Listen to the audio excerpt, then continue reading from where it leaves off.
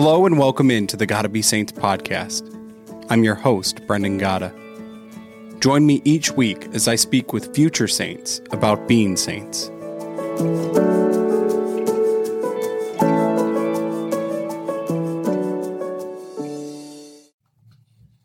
Today's podcast is titled The Beauty of Conversion. I wanted to take a few minutes today just to hit on the beauty of the feast of the conversion of St. Paul. The church calendar is ripe with wonderful feasts.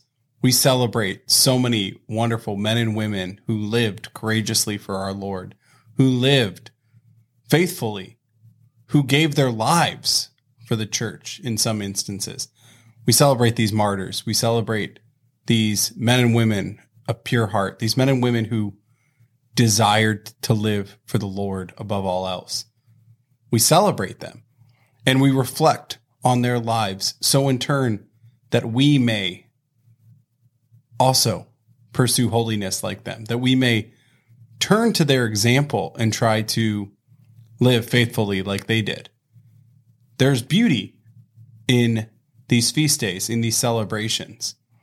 But today's feast, if you're listening to this on the 25th of January, is the feast of the conversion of St. Paul. And this message that I want to share, I think, is applicable not only for today, but for all times, focusing on the beauty of conversion. So I wanted to start by painting a picture. I want you to think of the person in your life who is most in need of a conversion. Or think of somebody that you just know in the public space. Maybe for you, you think of a politician. Maybe you think of an actor or an actress or an athlete. Maybe you think of a family member, or maybe you think of a neighbor. I think it's fair to say that each and every one of us could probably pick at least one person in our lives or somebody that we've seen in the public space that is in need of conversion. Now, of course, I would like to believe that for all of us, our desire for their conversion is because we want them to be in heaven. And that is good, and that is right, and that is just, and that is what it should be. But maybe we also are consumed with the fact that what they are doing is hurting other people as well. We might find ourselves even a little less concerned about their soul and more concerned about the souls that they are affecting. I think this is real. I think this is fair in many instances.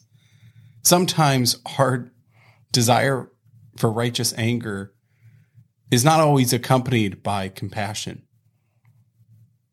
But I think this feast of the conversion of St. Paul provides us some insights into how we should be looking at conversions, how we should be looking at ourselves, and how we are called to be imitators of Christ and also his hands and feet. So if you know anything about Paul's conversion story, it starts with a different name. His name was Saul. And Saul was a persecutor of all Christians. In his mind, Christianity was false, and so it needed to be eliminated. He was a very faithful and pious Jew, and so he spent his time persecuting all Christians.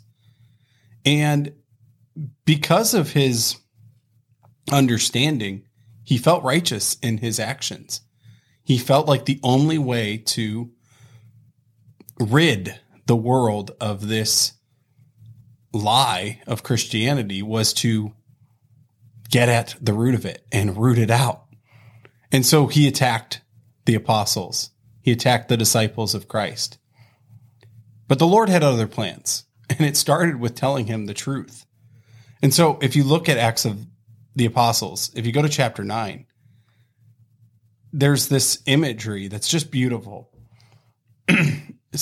Saul is, up on his horse, and he falls to the ground, and a voice comes to him and says, Saul, Saul, why are you persecuting me? And he says, who are you, sir? Then the reply comes from Jesus himself. He says, I am Jesus, whom you are persecuting. Now get up and go into the city, and you will be told what you must do. And of course, this light shines, and he no longer can see. And so he finds his way into Damascus. And for 3 days, he's just waiting, waiting for what is next from the Lord. And then the next character in this story comes into play, who's really a central character, and one that I want you and I to focus on here, is Ananias. This is a disciple. He's living in the town that Paul is now in, that Saul is now in. And the Lord appears to him and he says, Ananias. He answers, Here I am, Lord. Get up and go to the street called Straight, and ask at the house of Judas for a man from Tarsus named Saul. He's there praying. And in a vision, he has seen a man named Ananias come and lay his hands on him, that he may regain his sight. So Ananias is a faithful Christian. He's an apostle of the Lord. And now he's being asked to go and help a man. But as he continues, he makes it abundantly clear to the Lord, I know who this man is. Lord, I've heard from many sources about this man, what evil things he has done to the holy ones in Jerusalem. And here he has the authority to imprison all who call upon your name. He explains to Jesus, I'm frightened. And the Lord just says, go, for this man is a chosen instrument of mine to carry my name before Gentiles, kings, and Israelites. And I will show him what he will have to suffer for my name. And I will show him what he will have to suffer for my name. So Ananias is fearful. Think back to that person that we were thinking about earlier. That person that you know needs to convert, needs to know the Lord, needs to find the Lord. You probably are somewhat fearful of that person and what they're capable of. You know, there's been many leaders throughout history who were far from Christian. They did terrible and awful things. If you can imagine that person, that is who Saul is at the time. He is someone with a great amount of power, great amount of influence, who is destroying the people that you and I know and love and care about. I mean, this is a scary man. And yet our Lord is telling Ananias, I have a plan for him and I want to use him. And so, of course, Ananias goes and he listens to the Lord. He lays his hands on Saul and he tells him that you must regain your sight and be filled with the Holy Spirit.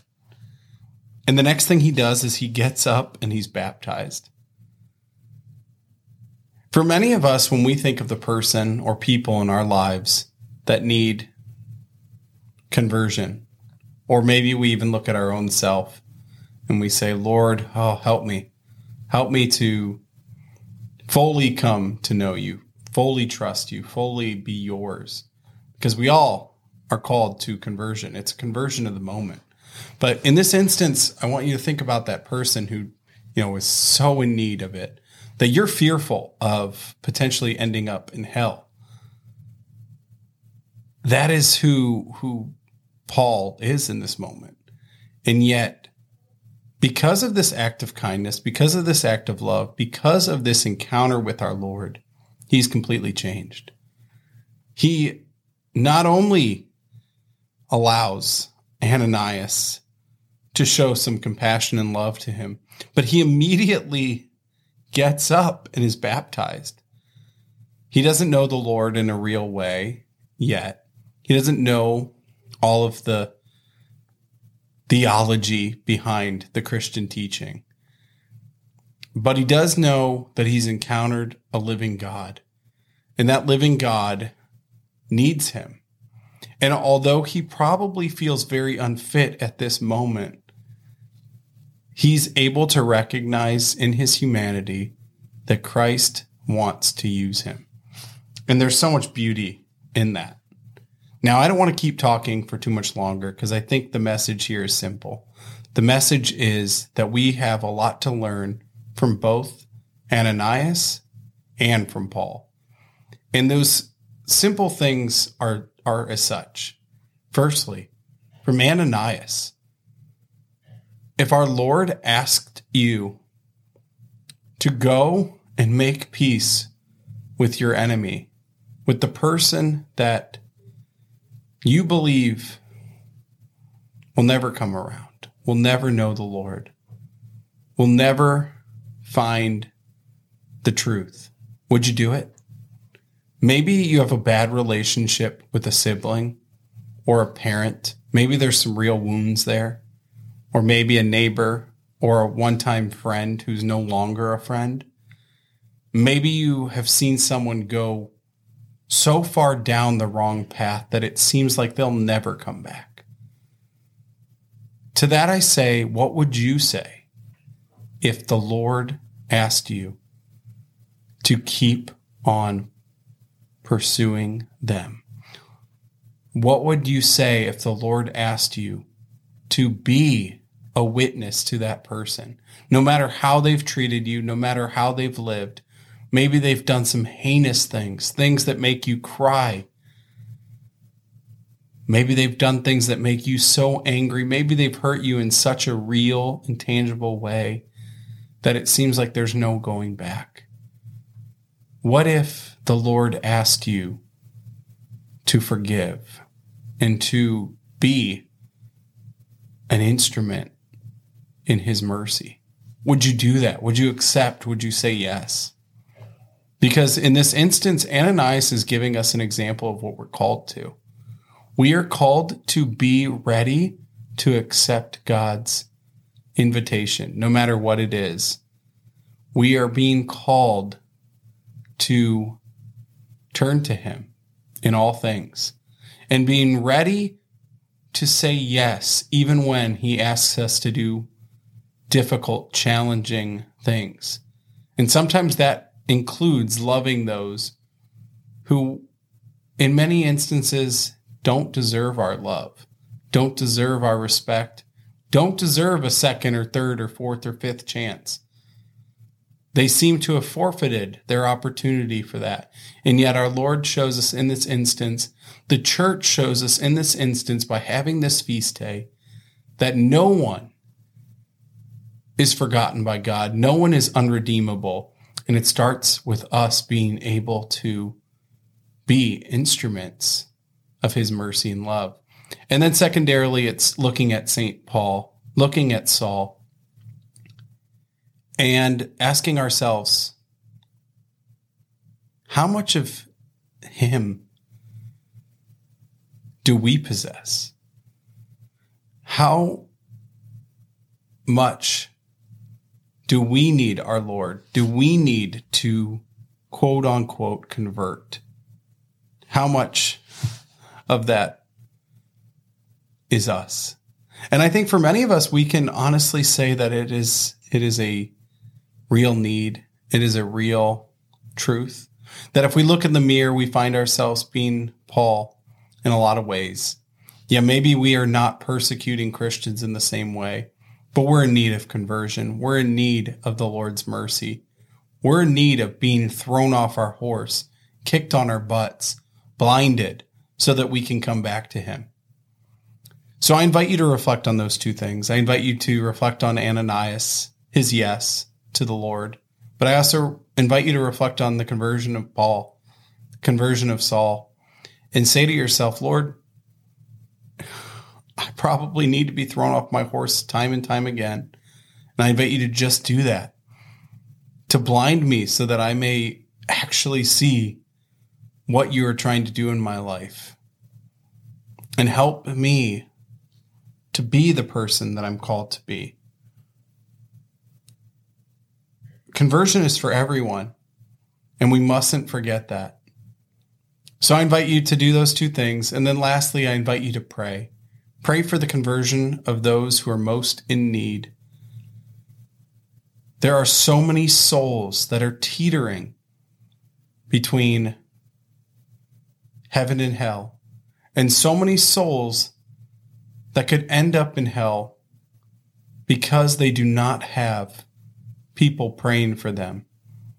So let's make that our mission to pray for those who are most in need and give it all over to the Lord. Lord, I believe. Help my unbelief.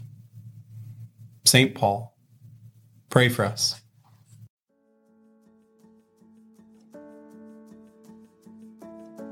Thank you for tuning in. If you enjoyed today's episode, make sure to subscribe and check out goodcatholic.com for more details.